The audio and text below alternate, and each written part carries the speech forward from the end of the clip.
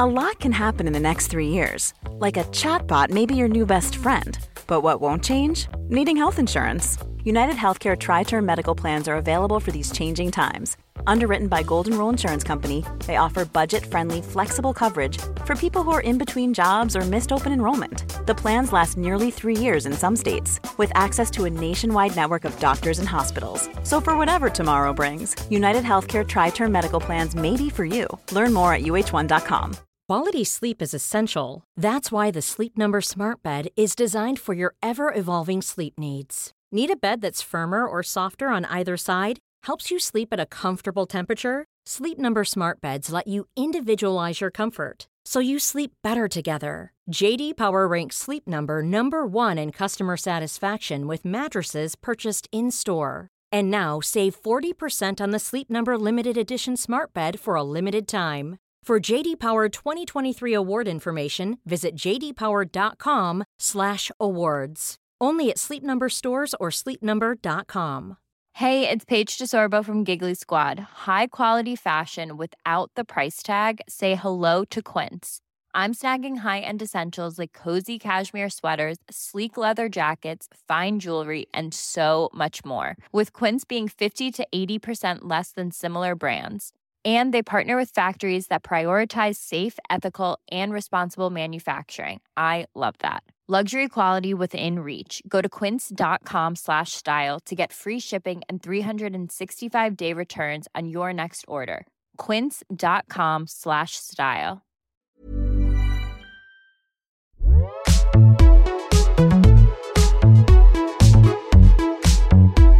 Hello, ladies.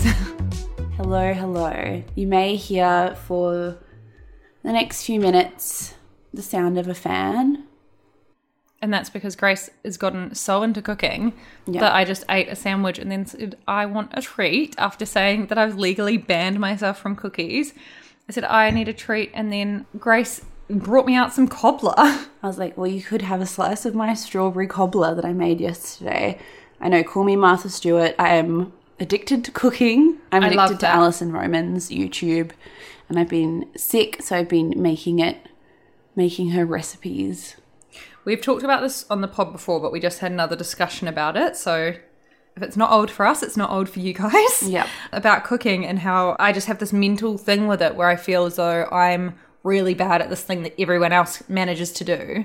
And then it was this really heartwarming thing when I realized that the reason cookbooks and cooks and, you know, the New York Times subscription and these YouTube channels that you love are so popular is because everyone is learning to cook. I just think that it's this thing that everyone else knows how to do and I just don't, and I'm really bad at it. And so I get really stressed out every time I go to the supermarket. Yeah, I think we both have in our head that cooking is this instinctual thing that you just know how to do, so that people who are good at cooking can just go into a kitchen or go into a supermarket and just throw together a bunch of things and just know how to make stuff. Whereas everyone who I know who is good at cooking is like, I just follow recipes, and if I do them instinctually, it's because I've learned them by heart over time. Yeah, or it's people like Alison Roman who do it as a profession that invent recipes out of nowhere. Like, most people don't do that. Yeah, well, if you do, it's because you've learned how to do it. Yeah, like what you just said, but as in if people were winging it, it's because they've learned, oh, if I put these spices together, it makes a curry, so I can put these spices together and put a few different vegetables in. And I'm like, wow. I like Alison Roman's approach. I like Alison Roman, full stop. I like her approach because she explains it in a way that millennials or whatever, ADHD girls understand, where she'll be like, the hardest part of this whole recipe is getting the ingredients because it's really, really stressful and you've got to go blah, blah, blah and get this and this and thing. But now you've done it, well done. Like, she like gets the vibe of what stops people cooking, and it makes you feel comforted. And I was also saying to you that the thing that's switched in my brain of making me cook is discovering the YouTube videos on the New York Times cooking and just general YouTube videos of cooking and Alison Roman's channel, because whenever I read recipes, because I was telling myself that I couldn't cook, if something didn't look right, I would assume I'd done something wrong and like panic, add things or take things out, or assume I'd fucked it up or something. Yeah. And watching someone do it on YouTube, there's such a difference between someone writing a recipe, someone doing it and being like, oh, when this happens, don't freak out.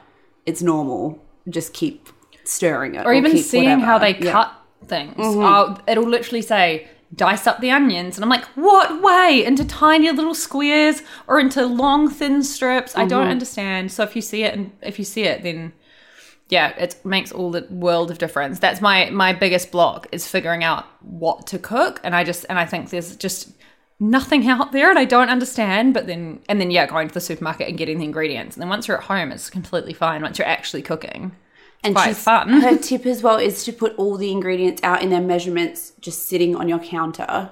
Yes. And put everything away. Yes. And then it's like a pleasurable experience. And I was like, that's another thing that I've never done. And then I'll panic and miss something or add something I'm not supposed to because I'm just being very reactive and frazzled. No, that's the best tip ever, because I have kind of figured that out a little bit myself because of so many recipes where I'll be halfway through and you're full cooking. Yeah. Everything's happening. Yeah. And then you realize you haven't, because I would never dice things up beforehand. So then it's like, throw in the diced mushrooms. And I'm like, fuck. And so then you're cutting and cutting and cutting. And then something's burnt or something's cooked too much. Precisely.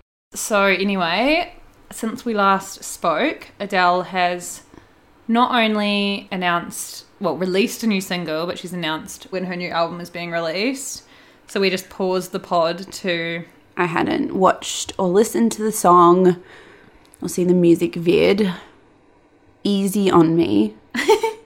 The song started and I started singing along with Adele. Izzy knew the words. I was like, what's happening? What is happening? Yeah, what were your initial thoughts? It doesn't feel very catchy.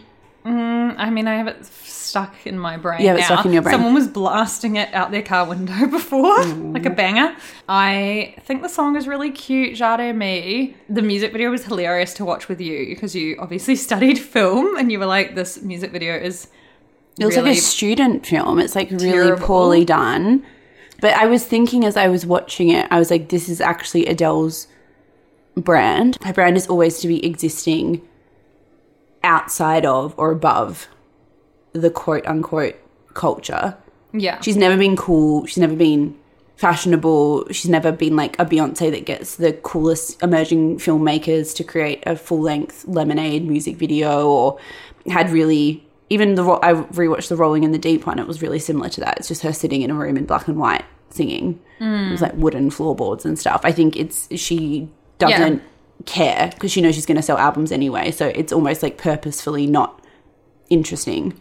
And like you said about her refusing to collaborate with people, just refusing to sell out and write pop songs. She just does her ballads. She does her cheesy music videos. I love it. I think her winged eyeliner was gorgeous. She looked so beautiful. I feel like the whole music video was her just showing how beautiful she looks from like, I'm pretty, I'm pretty. Yeah.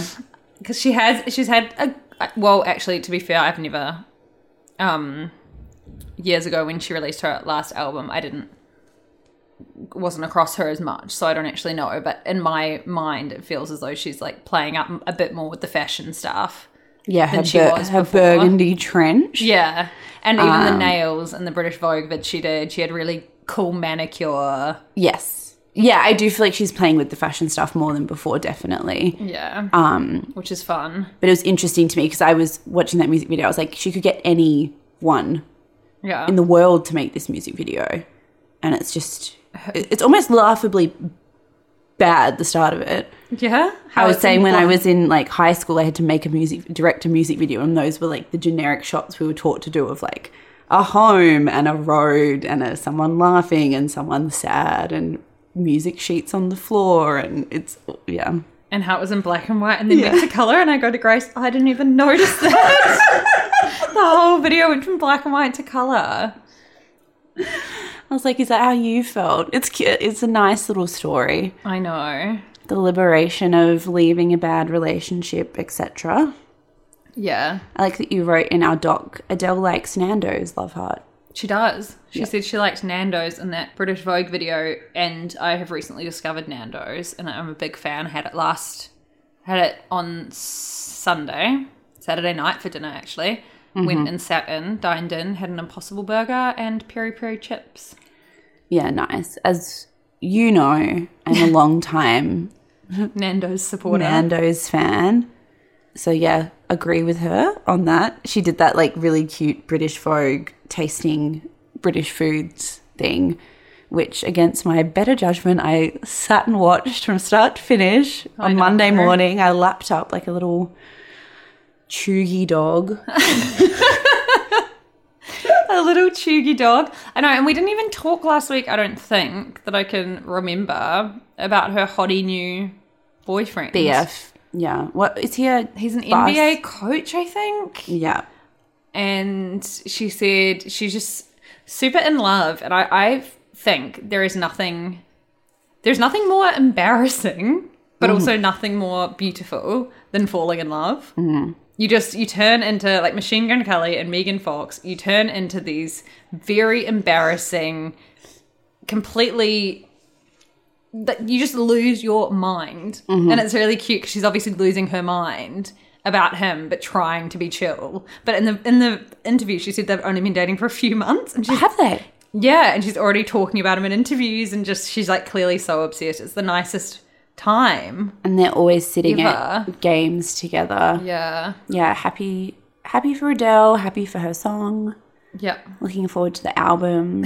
Looking forward to a more sort of upbeat, high-tempo track. I know. But yeah, I feel like her songs grow on you over time.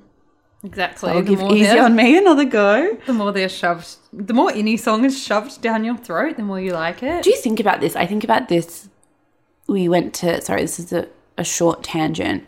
Me and Izzy went to the Balenciaga show in Paris, and the way it was presented was amazing. We sat in a theatre and it was showcasing the red carpet, and the red carpet was a mix of actual celebrities like Cardi B and Elliot Page and Naomi Campbell, and then kind of random people that were wearing the collection, but they walked onto the red carpet and were photographed like they were a celebrity because they were wearing the new Balenciaga collection. And the whole thing was kind of about how it was making a statement about how if anyone's just shoved in front of your face long enough, you'll take them on as a celebrity. Like, the nature of celebrity is basically just exposure. Yeah, and playing with that thing of people just being obsessed with celebrities. And why are they? And I think that about music as well, where I think the songs that we all think are like the best songs ever, I'm like, what's the relationship between us just hearing them enough and then being such a part of our...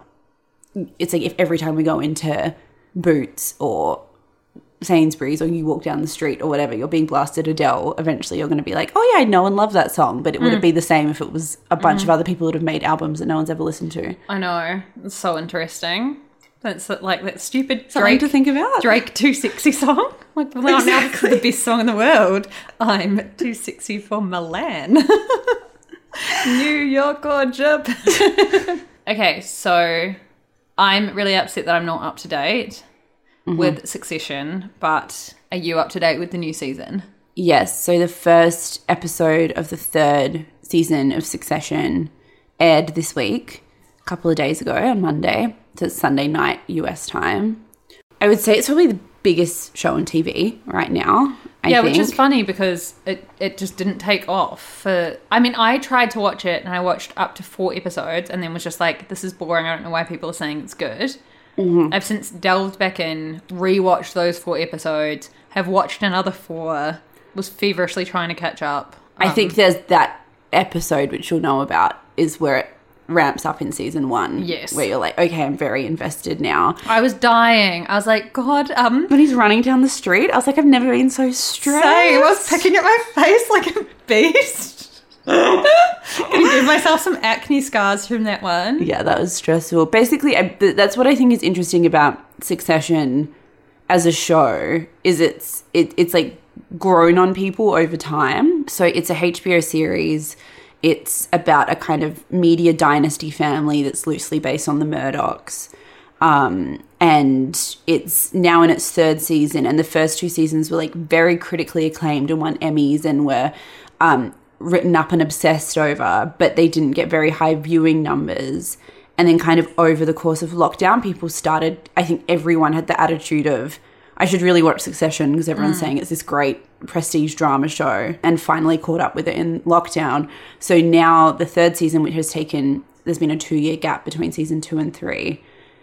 It's kind of built this cult following since then. So it's almost exploded on the internet. I feel like even on Instagram and Twitter and stuff this week, I've never seen as much hype around the show before. I know. And they are really pushing it. I've seen heaps of people doing SponCon for it and stuff. But yeah, it is very, very good. So it's based loosely off kind of the Murdoch family. They've never come out and said that because obviously they would be afraid of being sued. But in the Murdochs, Rupert Murdoch is the guy who created News Corp in Australia. And then how global is Fox News? It's Fox News. Yeah, so it's 'cause 20th Century Fox, Fox News, the New York Post. Oh, wow, yeah. Like heaps of stuff. Because I was thinking that the other day where I don't know that much about the Murdochs for someone who's worked in media for ages and who has friends. Obviously, both of us have friends and we write for his company on a freelance basis, which is quite crazy. The Murdoch influence, it's kind of interesting specifically in Australia because the former Prime Minister Kevin Rudd has been like leading the charge on this Royal Commission or inquiry into the impact that Rupert Murdoch has on Australian politics because he owns a huge amount, there's like monopoly laws, but he owns a huge amount of like TV, radio, broadcasting across Australia. And there is this feeling that he's influenced a lot of the past few elections. And there's kind of examples of the covers of his newspapers after a Labor political scandal versus a Liberal political scandal and how biased it is. That's why people kind of feel like he's had this really negative effect on democracy in general. Yeah, well, he so created Fox interesting. News, and there was that show, I can't remember what it was called. It was with Russell Crowe, and it was about Roger Ailes and Fox News, and like a kind of turning moment at Fox News was when 9/11 was happening, and they were the only network that showed the bodies falling out of the building, and that was kind of like a moment where they asserted themselves as like the news outlet that's going to be gritty and honest and tell the truth and not be whatever. But it also turned news into this kind of like spectacle that's led to Trump and all of this stuff. So like Murdoch is such an interesting figure, and he's got these children that are all kind of in line to succeed him. Yeah, because But he's he can't- 90 and he hasn't retired, which is know. very simple. So the first season of Succession, which is what I'm watching now, is literally in America, what's it called? Waystarco or something. Yeah. A huge empire company, a huge media empire run by an old man who's 80 something and who hasn't retired and who has this family and these sons waiting in the wings to take over. So like very, very, very similar. What were you going to say? Oh, yeah, and basically like in Succession and the Murdoch family, there are kind of 4 children. The oldest child is from a first marriage who has no interest in being part of the business. There's a son that looked kind of poised to take over, who is Lachlan Murdoch, or it might be James, sorry, I get them confused, who was kind of poised to take over and then seemed to have a huge falling out with his dad. There's another son who was seen as a bit of a joker, like the Roman character, who's kind of over time starts being taken more seriously. There's a really smart daughter who works completely independently from the family business, and then the dad tries to bring in. So there's like a lot of parallels with the Murdochs. But Jesse Armstrong, who's the showrunner, has also referenced like the history of Disney, the Redstone family, Robert Maxwell, who's Ghislaine Maxwell's dad, who was one of the first media barons to go from the UK to the US in like the 60s, I think. And these media families are so interesting. So interesting. So I was listening to The Culture, which is that podcast by 7am, and they did a big thing on Succession returning, and they were talking about this guy, Ghislaine Maxwell's dad, and how he died on a yacht or something in these like really mysterious circumstances, and then it came out that he was owed all this money and was embezzling, and it's quite crazy, these families. And the yacht that he fell off and died was called the Ghislaine. Oh my god. It was named after her, so it's like no wonder she's fucking crazy too. Yeah. The incestuousness of those powerful people, it's kind of funny because our society has kind of just recreated aristocracy. Even though we abolished aristocracy, it's like there's still these people that like live above everyone else. Yeah, about how and it would be the same with probably Rupert Murdoch, has just all of these high-profile people on speed dial. So in Succession, he's got the president on the line. Yeah. So yeah, it's a really interesting show. I'm obsessed with Roman, who's the naughty son. Yes. Who's just kind of like a fuck around. I want to tell you like a spoiler to get you excited because it's not that big a spoiler, but I feel like you'll like to hear it. But do you want the girlies to hear it? Yeah, if you guys don't want to hear, jump forward for 10 like 10 seconds. seconds. He starts bussing Jerry. Oh my God. I know. It's like the best thing ever. Ever. Heaven. It's so good. And then they become like you're like, what are they going to do? That's amazing. Yeah, he's great. Yeah, so the show itself is obviously follows this media empire and who's going to take over. But then I feel like, and also obviously they're really, really rich. They're billionaires. So there's that aspect of it that makes it kind of interesting. Yeah. But I think the thing that makes it the most interesting is the family dynamics of it. Mm-hmm. It's written by Jesse Armstrong, who I don't know, but he's British, right? He's British. He's written two of my favorite TV shows ever, which are Peep Show and The Thick of It, which are both quite like irreverent comedies. Yeah. And people have kind of said, I can't believe that someone who wrote like Peep Show could go on to write this prestige HBO drama that's like The Sopranos. But the show's really funny.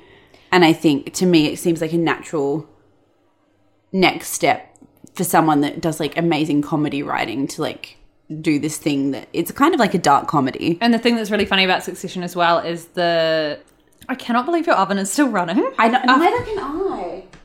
Oh, what the fuck? Just turned off, It's ladies. like, sorry. I keep saying ladies, and it started out as a joke because I hate that word so much, and I find it what is it? Condescending when people call you ladies, and now I've just started saying it as it's meant as a joke. Okay. And now I keep calling all the listeners ladies. If someone said, "Hey, ladies," lady to me, I'd be so pissed off. Yeah. But yeah, the thing about Succession is the words and the dialogue is very funny with how much the dad swears, etc. Yeah, it's hilarious. Some of the lines are like would just make me scream. I think it's interesting as well that the writer is a British writer in the sense that it does really feel like an outsider looking in on this like crazy weird American dynastic billionaire thing and like satirizing it or criticizing it from the outside, even though it showcases these people who are like abominably wealthy. It never feels like it's like glamorizing or fetishizing wealth. It's not like, I think this might have been in the 7am podcast, but, you know, there's been criticism of shows like Gossip Girl or they keep talking about the show Billions, which I've never seen, which showcase luxury porn, they call it, where you're watching the show about despicable rich people, but it also frames their lifestyles as so enviable. Whereas in Succession, the wealth is secondary to these like power hungry, money hungry characters. So they live in these beautiful apartments and they'll sit on these beautiful yachts or they'll go on private jets or they'll travel or do whatever. But it all just feels secondary. None of them seem invested in any of the stuff that surrounds them, which is like really interesting because I think that is how the ultra wealthy operate. I think they have all these beautiful things around them, but they take them so for granted that they're just accidental things in the background, and what they're really invested in is power. Yeah, that's interesting. A lot of the time you probably, I think as well, because you could have anything you want so easily, you wouldn't really want for that much. And there's something really like sterile and cold and unwelcoming about the way the beautiful things are presented in the show. And there's a scene where, you know, they can kind of cash out for $10 billion and the dad's just like, no. And I'm watching it just being like, why at age 80 would you not just do that? You could just live in the most beautiful situation forever. You won't be fighting with your kids. Everything will be great. There's nothing to lose. But at that point, the money is so secondary to just being influential and powerful and having the president on speed dial and having people think you're important and having the paparazzi follow you around. It's like that's what becomes the only thing that you care about, which is what's so scary about billionaires. Yeah. I think the comparisons to The Sopranos are pretty spot on in the sense as well that obviously Tony Soprano is a bad guy, but you start to love him so much and his family dynamics so much that you don't really notice the bad things, the terrible things they're doing. And I think that's kind of the same in Succession, where, I mean, I don't really love any character apart from Roman, but I'm very early on. I love stupid Roman, and he's probably the most evil of them all. Yeah. He keeps making like sexual misconduct jokes. He's so naughty. So funny. Some of his lines are so good. Yeah. But at the same time, you kind of can't help but like them. And it's a weird thing because, yeah, it like shows you how much when you're watching something you want to find redeeming qualities in people in order to watch things, because every character in Succession is so despicable that the writers just give you nothing to latch onto. And yet I'm the same. I still find myself just trying to latch on to like the dregs of things to try and get emotionally invested in them because I want them to like redeem themselves or something. Whereas I think what makes the show so brilliant is that it refuses to let you do that. Like it doesn't give people arcs, redeeming arcs that undoes all the terrible stuff they do. It just kind of leaves you to deal with the fact that you're getting emotionally invested in obnoxious people. Yeah. The whole thing is, yeah, it is really amazing, and everyone should watch it. Everyone should watch it. Cousin Greg is the guy from Zola. Yes, he's so funny. He's so funny. I love him. What is his name? Nicholas Braun. Yeah. I watched an interview with him and he's literally just that in person. Yeah. It's so funny. Like someone was asking him, what did you make of like this scene? Have you seen the water bottle scene yet? I think that might be season 2. Yeah. Tom just like belts him with water bottles. And they were talking about that, and the interviewer was asking him this really deep question about like the power dynamics of like this and this, or some kind of literary reference that they'd reference in the show. And he was just like, I don't know, like it hurt. I didn't really get bruised by the bottles, but I kept like shoving my leg into the side of the desk. And then at the end of the day, my leg was purple because of the desk. He's like literally Cousin Greg in real life. It's so funny. So or good. they ask him questions about things and he's always like, it's just such a smart show. And I film these scenes and I'm always like, they're going to cut these because they're just so stupid, but they just always end up in the show. So I don't know. Oh my God. No, Charlotte. Charlotte.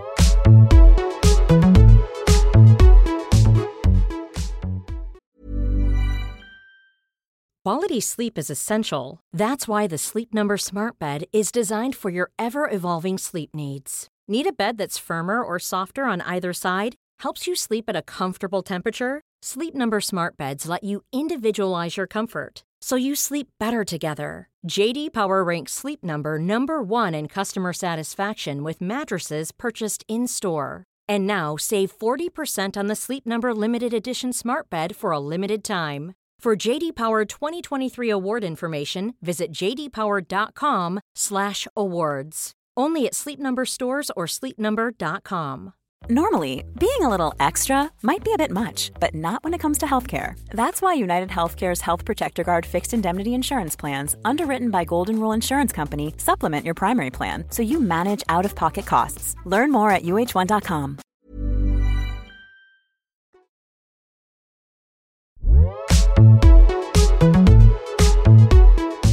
So we have been meaning for ages to talk about this Vice piece about how millennial culture is no longer youth culture. And then last week, The New Yorker did a big article, very long, 30-something minutes long of my life, on why we need to stop talking about generations, which was super interesting. And it basically goes into how generations were created in the first place, and they were literally made up to split time. So they made it every 30 years with no rhyme or reason. It was also a way of selling things back to us, so creating a thing called a youth culture that advertisers could target. But it's really interesting as well because it talks a lot about how we view different generations. And so, for example, us right now, everyone tends to view Generation Z as being this really forward-thinking, woke generation that are super environmentally conscious and they don't fit into boxes and they don't like labels and blah, blah, blah. And then when I was reading this piece, it talked about how basically forever, everyone has thought the younger generation is this crazy, new, change-making generation that's different to any that's come before them. And it talks about how during Woodstock, so in the 60s, all of the hippies, they did a big survey back then, and the hippies were saying the same amount of conservative views as the generations before them. And then they were quoting in this New Yorker piece about how in these Gen Zers who were studied, the same amount identified as male and female as generations above them. So when you'd think that heaps more would be non-binary.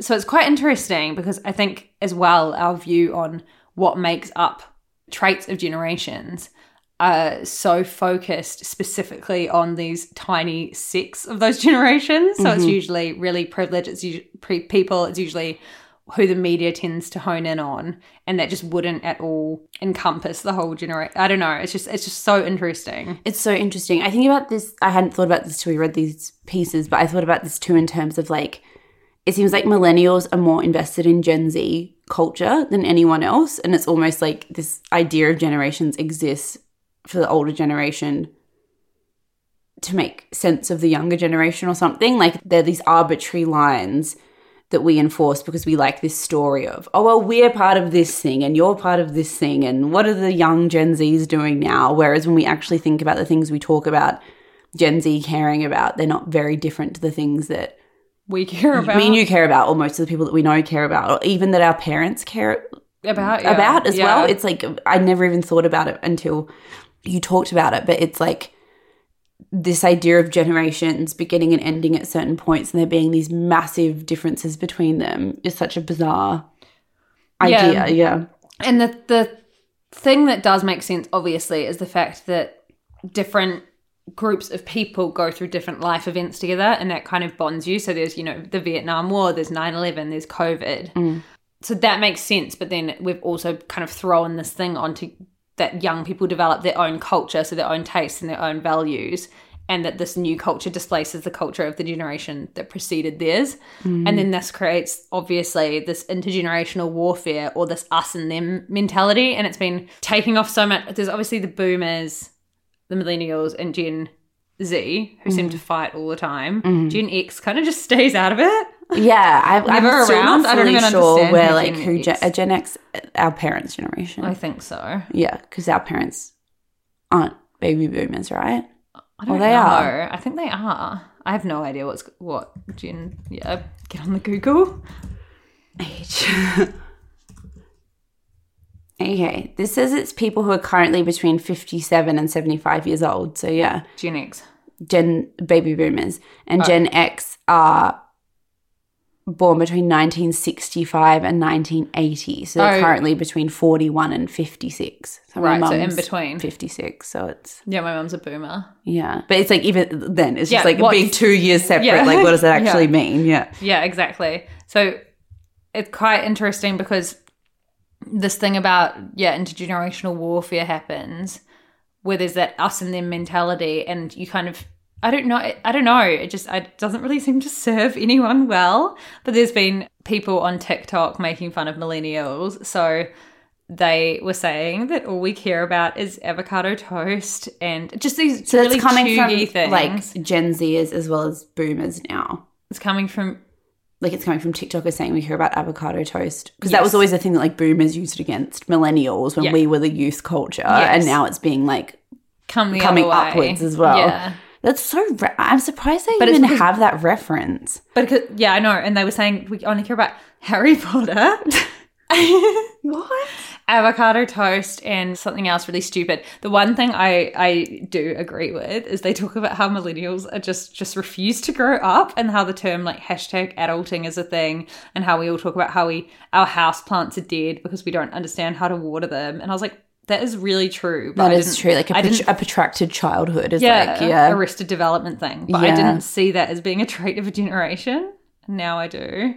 That's so true. I'm just like I think that about like my friends and family members who have children almost. Like when we talk about it, they're like, it's crazy, I'm a kid. We have no money. Like, like it's like that is still the vibe of people in their 30s going into their 40s. Even people who I think of as defining members of our millennial generation, like Alexa Chung, she's approaching 40, and yet I still see her as this perpetually young 20-something carefree girl, which she is. But I just think in our parents' generation, being 37 meant having 4 children and being essentially middle-aged. Yeah, and I love that so much. I love so much how we've changed things. I think our generation as well, and me saying generations don't exist, and now I'm saying millennials are the best generation, FYI. Gen Z? Fuck it. You fuckheads.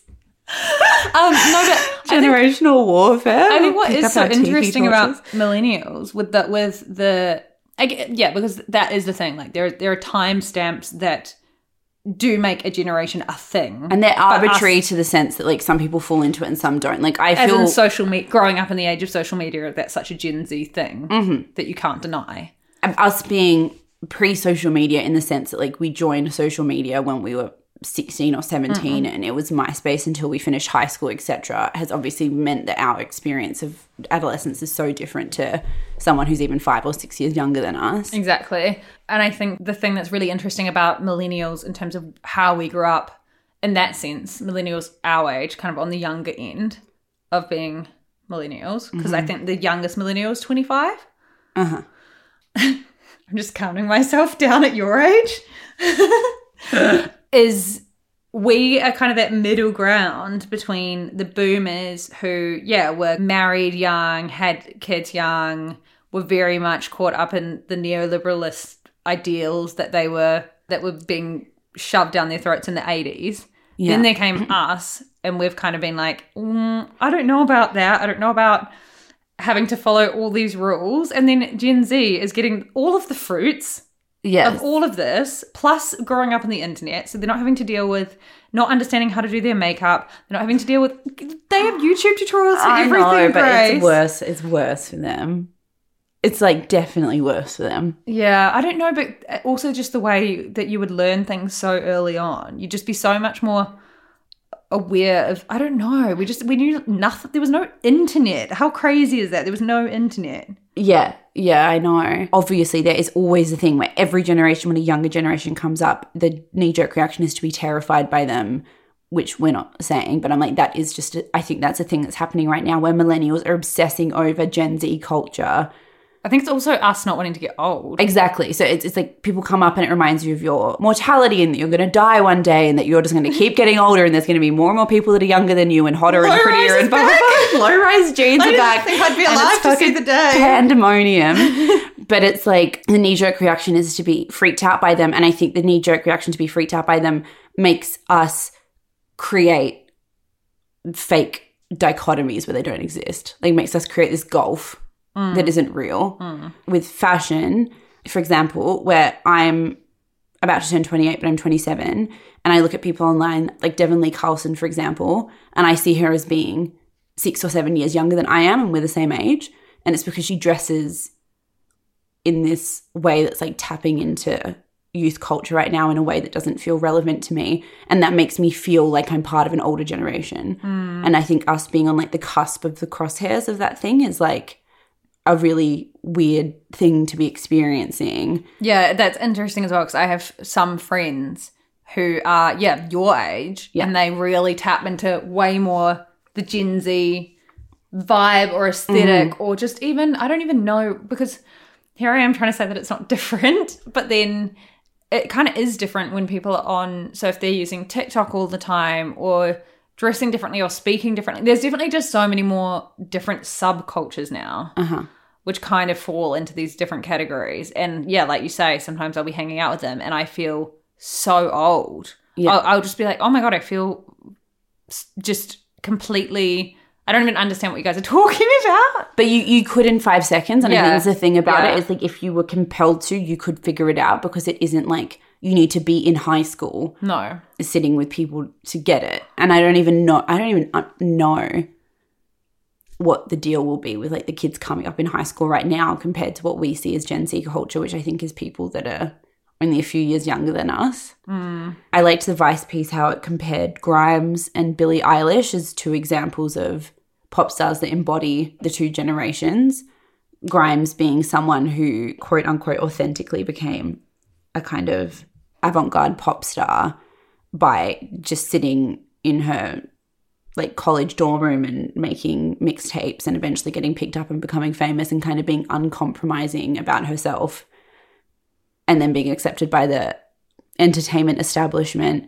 Whereas like Billie Eilish, which I didn't realize, although I do feel like this article is like a bit cynical, but Billie Eilish was kind of crafted as a Gen Z figurehead from age 12. Like she was created in a lab almost. Yeah. Same with Olivia Rodrigo. It's quite interesting. I didn't know that. So Billie Eilish and her brother write and produce all of their own songs, which is incredible. But one of the first songs she ever released got her signed to an Apple Music related company. And then she got hooked up with the Chanel stylist who helped shape her image over 3 years prior to her debut album. That's crazy. A similar thing happened with Lorde, actually. She was signed age 12 and released her first single when she was 16. Okay, so that kind of undermines the Vice article's argument. Yeah, she's Gen. She's on the cusp. What would she be? Gen Z? She's Gen Z. Yeah, but I feel like she feels millennial. Yeah. Millennials claim her. Yes. She loves like a I actually have no idea how old she is. I feel like she's perpetually 21. I think she's like 25. Oh, right. So she's on the borderline. But yeah, I think the Billie Eilish thing is interesting because I think for people like us, she's a good reference point for what Gen Z is. But she's probably created to appeal to like every generation equally. So every generation feels like they know what Gen Z is. Yeah. The Vice piece was interesting, so it was basically saying, millennial culture is no longer youth culture, and that's kind of shocking for millennials. It is scary to realise. Yeah, or when you realise you don't understand. I was thinking that the other day where I was thinking, and I know we make, like you said, we make jokes about it, and you could understand something very quickly. If you don't understand TikTok, you go on it for literally 5 seconds and you understand how to use it. Mm-hmm. But I was thinking that the other day about how when you would look at your parents and just think, oh my God, how do they not understand how to use a cell phone? Yeah. And I was like, if I'm already age 30 not understanding this new social media platform, the fast-paced nature that everything is working these days, I'm going to be so fucking out of the loop. Well, kids are like learning to code in school now. So by the time I'm out, there's a full generation below us. They'll be like, how do you not know? How to code? How to code. I know. At school when we were learning how to type on computers, because you'd have to take IT classes and learn how to type on computers. I can't believe we had blackboards when I think about it. I know. Like our kids will be just shocked and appalled. Or even just flip phones. It's like how my dad told me that when he was naughty in school, his teacher just used to like hit the students with a slipper. And I was like, what? Yeah. And that's us now. Yeah. Today's asked these millennials what they think of Gen Z, because Gen Z was slagging us off on TikTok, so they were giving millennials a chance to slag Gen Z off. And this guy, Nick, who's 30, was really funny and quite spot on. And obviously we love all of our Gen Z listeners. But this is pretty funny. It was, the stereotype I have of Gen Z is that they spend their days flipping clothes on Depop. I can't even say it. What is decock? Bulk buying some old Jane Norman tops and silk scarves and taking thotty pictures of them while trying to pass it off as Y2K. They don't drink, but they have a problem with benzos. They think TikTok is activism and they haven't actually read any Audre Lorde, Bell Hooks or Judith Butler. They love to do elaborate makeup routines to make themselves look like dewy little forest nymphs by dousing themselves in glossier Future Dew and painting on freckles. They have an extensive collection of strappy, square-toed mules that look good but will cause permanent damage flapping against their heels. Everything is a side hustle. Aw, Nick's very on the ball. Nick's very hilarious. Yeah. Well done, Nick. Okay, so I thought I coined this term. Do you remember? No. I told you this. We were talking about someone we know, and I was like, they are basically, but it was in a different context. No. I was saying they're like female incels, like femcells, and they're people that get so obsessed with dating men and why won't men date me and blah, blah, blah, or whatever, that they end up acting like incels, where they like hate men aggressively because they're not getting a boyfriend, whereas the reason they're not getting a boyfriend is because... I wasn't listening to you. Surprise, surprise. Surprise, surprise. So anyway, I coined the term femcells, but it was misused, and now femcells are everywhere online. Elle, US, and The Guardian both ran stories this week about how there's a group of women who are trying to reclaim the incel, involuntary celibate title to its original meaning, which was basically meant to be people who society deems as physically unattractive, who can't have meaningful relationships because people won't date them, and who want a community of people who can help them with their loneliness. and the incel movement got hijacked by like women hating men that committed horrible acts of violence. So femcels are kind of wanting to reclaim their identity as a group for women who don't fit society's beauty standards and can't find partners, so are involuntarily celibate. Yeah. So the major difference between, like you said, femcels and incels is that femcels, a lot of incels are kind of related to this violence and this woman-hating misogyny. But it's like a very fundamentalist strand of incels. Yeah. And then femcels are basically just a community of women online who describe themselves as unable to have sexual or romantic relationships as a result of a toxic blend of misogyny and impossible beauty standards.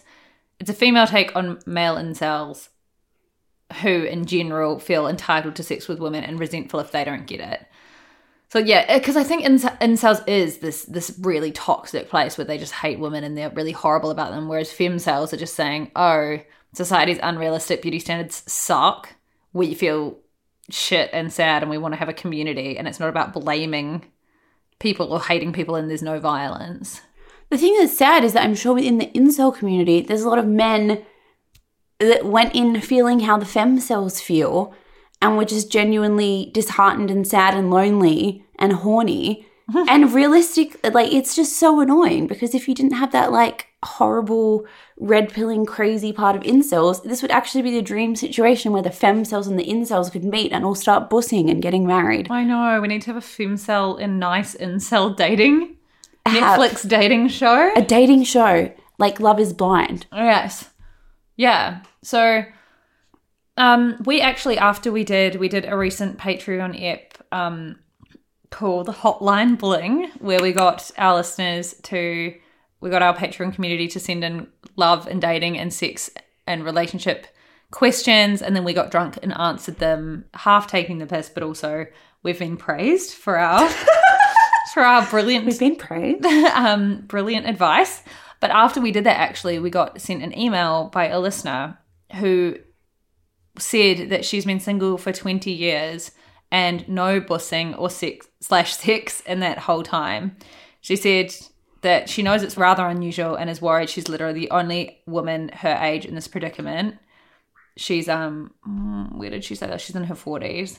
And I remember reading that and thinking, oh, we'll answer it on the next ep we do. Mm-hmm. And then we've started talking about femcels. And I was like, God, we have a listener who hasn't had sex in 20 years.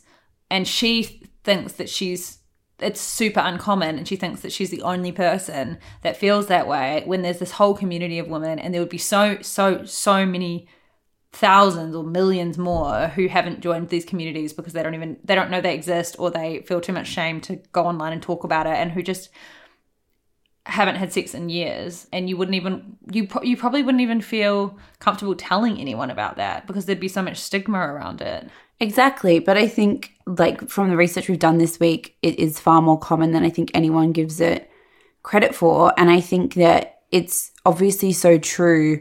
I mean, something that was kind of consistent across the Elle story and the Guardian story was that these women were saying that it's not like sex is impossible. Like, if you want to go out and have sex, you pretty much can if you lower your standards. But a lot of the time they were finding themselves having sex with men that refused to commit to them romantically or in a serious way, and that was the thing that left them feeling very used. Or everyone knows that kind of sex makes you feel worse. It makes you feel way worse than not doing it. So a lot of the time the decision to not have sex is actually a really empowering personal decision because you're refusing to settle. But obviously with that there are knock-on effects in terms of loneliness or just like not being in touch with your sensuality or missing the feeling of touch or whatever. And I loved how the articles discussed how some women had kind of started looking into employing sex workers, which I think is an amazing part of what sex workers do, which is creating a place where you can explore your sexuality or sensuality with really clear boundaries and where there's like actually far less of a feeling of exploitation. Yeah. But I think there is like a much bigger community out there than anyone really gives credit for. Yeah, I found the Guardian piece, this woman, Caitlin, with the truth bombs. She was basically saying that women so much more often, and I know we're generalizing here, but I genuinely think it's the truth. Another massive thing that's an issue is dating apps And it's like, if you are deemed conventionally unattractive by society's standards of beauty, a dating app is not a fucking great place for you, is it? Because dating apps are just people swiping back and forth on photos of people.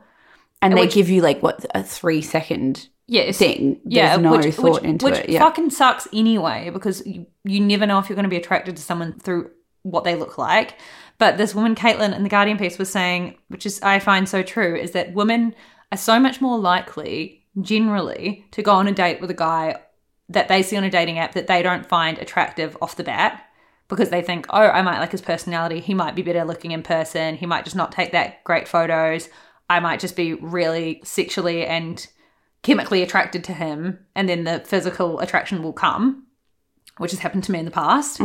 And men are just so much less likely to do that. They just wouldn't do that. They wouldn't even think to do that. They'd just be like, I don't find her hot, next. Yeah, it's super crazy. I was telling you, my brother, who's like good looking boy, he downloaded a dating app, and I was like helping him with his profile, and he was like going through people, and he was fucking ruthless. Like, and he's like a really nice, non-jockey, vegan, lovely school teacher person, and he was like a savage. He was like, no, like he only swiped on people that were supermodels, and I was like, this is just men in action. Yeah, like men, he would have been swiping no on girls that would never have even swiped yes on him. Exactly. That's what I think. Like, the disparity of what is acceptable looks-wise to men versus what it is to women versus what is realistic in real life is just like madness. My old housemate did the same thing. He downloaded Tinder back in the day and was doing the exact same thing, like swiping no on anyone who didn't look like a supermodel. And then being like, oh, I'm having no luck on this. Yeah. I was like, what? Yes. It's just, so I think that would be like that is a massive issue. And I think as well, I wonder as well how much of it is men being shallow in and of themselves, and how much of it is tied to like boys' friendship culture, where if a guy's got a girlfriend who's not deemed conventionally attractive, they're made fun of for it, or it's seen of as an extension of them or whatever. Because I genuinely think that's a huge thing. I think it's much bigger, and I think that's these women are talking about how they can find men that they'll sleep with privately, but who don't want to be their public partner. I feel like it's so much more tied to like what men think other men will think, because I think women don't judge other women for dating men that aren't conventionally attractive. That's not really like a thing. No. We would make fun of someone dating a guy who's good looking but really stupid or really boring before we'd make fun of someone dating someone really funny and cool and interesting who's not good who looking. wasn't good looking. It's just not really a thing. Yeah. And I think as well, women tend to be more, and this is another shallow aspect of us, but we tend to be more attracted to things like someone being really smart, or someone maybe being powerful or successful or really well dressed. I could never, or wealthy. Like, let's be honest. Like, not us personally, but I'm like, it's a huge thing with women. Yeah, I would never date someone I didn't find really stylish. I would, and that is something that's, what is it? Shallow and superficial. Yeah. But it's not a looks thing. You can obviously change how you dress pretty easily. Whereas it's like for men, I don't know. It's just, it seems as though there are quite a few differences between femcells and incels. Yeah. It's like they're sides of the same coin, which is just lookism. Yeah. In general. Yeah. So this Al piece put the reason they don't get along quite well. The femcel and incel communities appear not to get along in part because the latter doesn't believe the former can exist. They may look at women like the ones quoted in the piece and think, see, someone was willing to have sex with you. All women, many incels say, have the choice to be sexually active or not. So-called femcells are just being too picky. While most women would probably not identify as involuntarily celibate, many can relate to the frustrating expectation that they should prefer awful sex to no sex at all. Which is very fucking true. I'd rather have no sex than have sex with someone who very clearly was embarrassed to see me in public. Yeah. I think as a rule, just sex for sex sake doesn't have the same thing for women as it seems to have for men. Yeah. So women aren't just laying around being like, oh, I just wish I could get laid. They want sex is, as a generalization, more likely to be connected to some sort of emotional thing for women than it is for men. Yeah. And I obviously women can have casual sex, but it's like you wouldn't have casual sex with someone that you found disgusting. Repulsive, yeah. Yeah.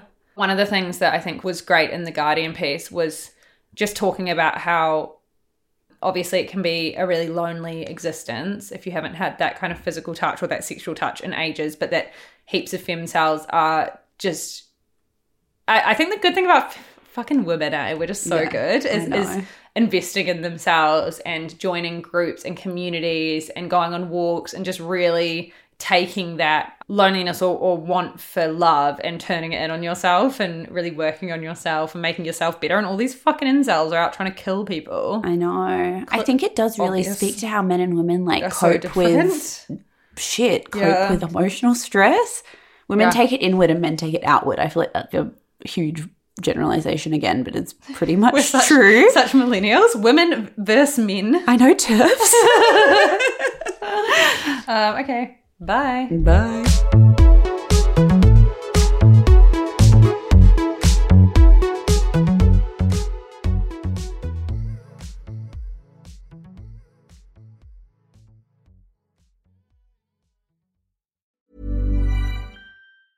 Normally, being a little extra can be a bit much, but when it comes to healthcare, it pays to be extra. And United Healthcare makes it easy with Health Protector Guard fixed indemnity insurance plans. Underwritten by Golden Rule Insurance Company, they supplement your primary plan, helping you manage out-of-pocket costs without the usual requirements and restrictions like deductibles and enrollment periods. So when it comes to covering your medical bills, you can feel good about being a little extra. Visit uh1.com to find the Health Protector Guard plan for you. Even when we're on a budget, we still deserve nice things. Quince is a place to scoop up stunning high-end goods for 50 to 80% less than similar brands. They have buttery soft cashmere sweaters starting at $50, luxurious Italian leather bags, and so much more. Plus, Quince only works with factories that use safe, ethical, and responsible manufacturing. Get the high-end goods you'll love without the high price tag with Quince. Go to quince.com/style for free shipping and 365-day returns.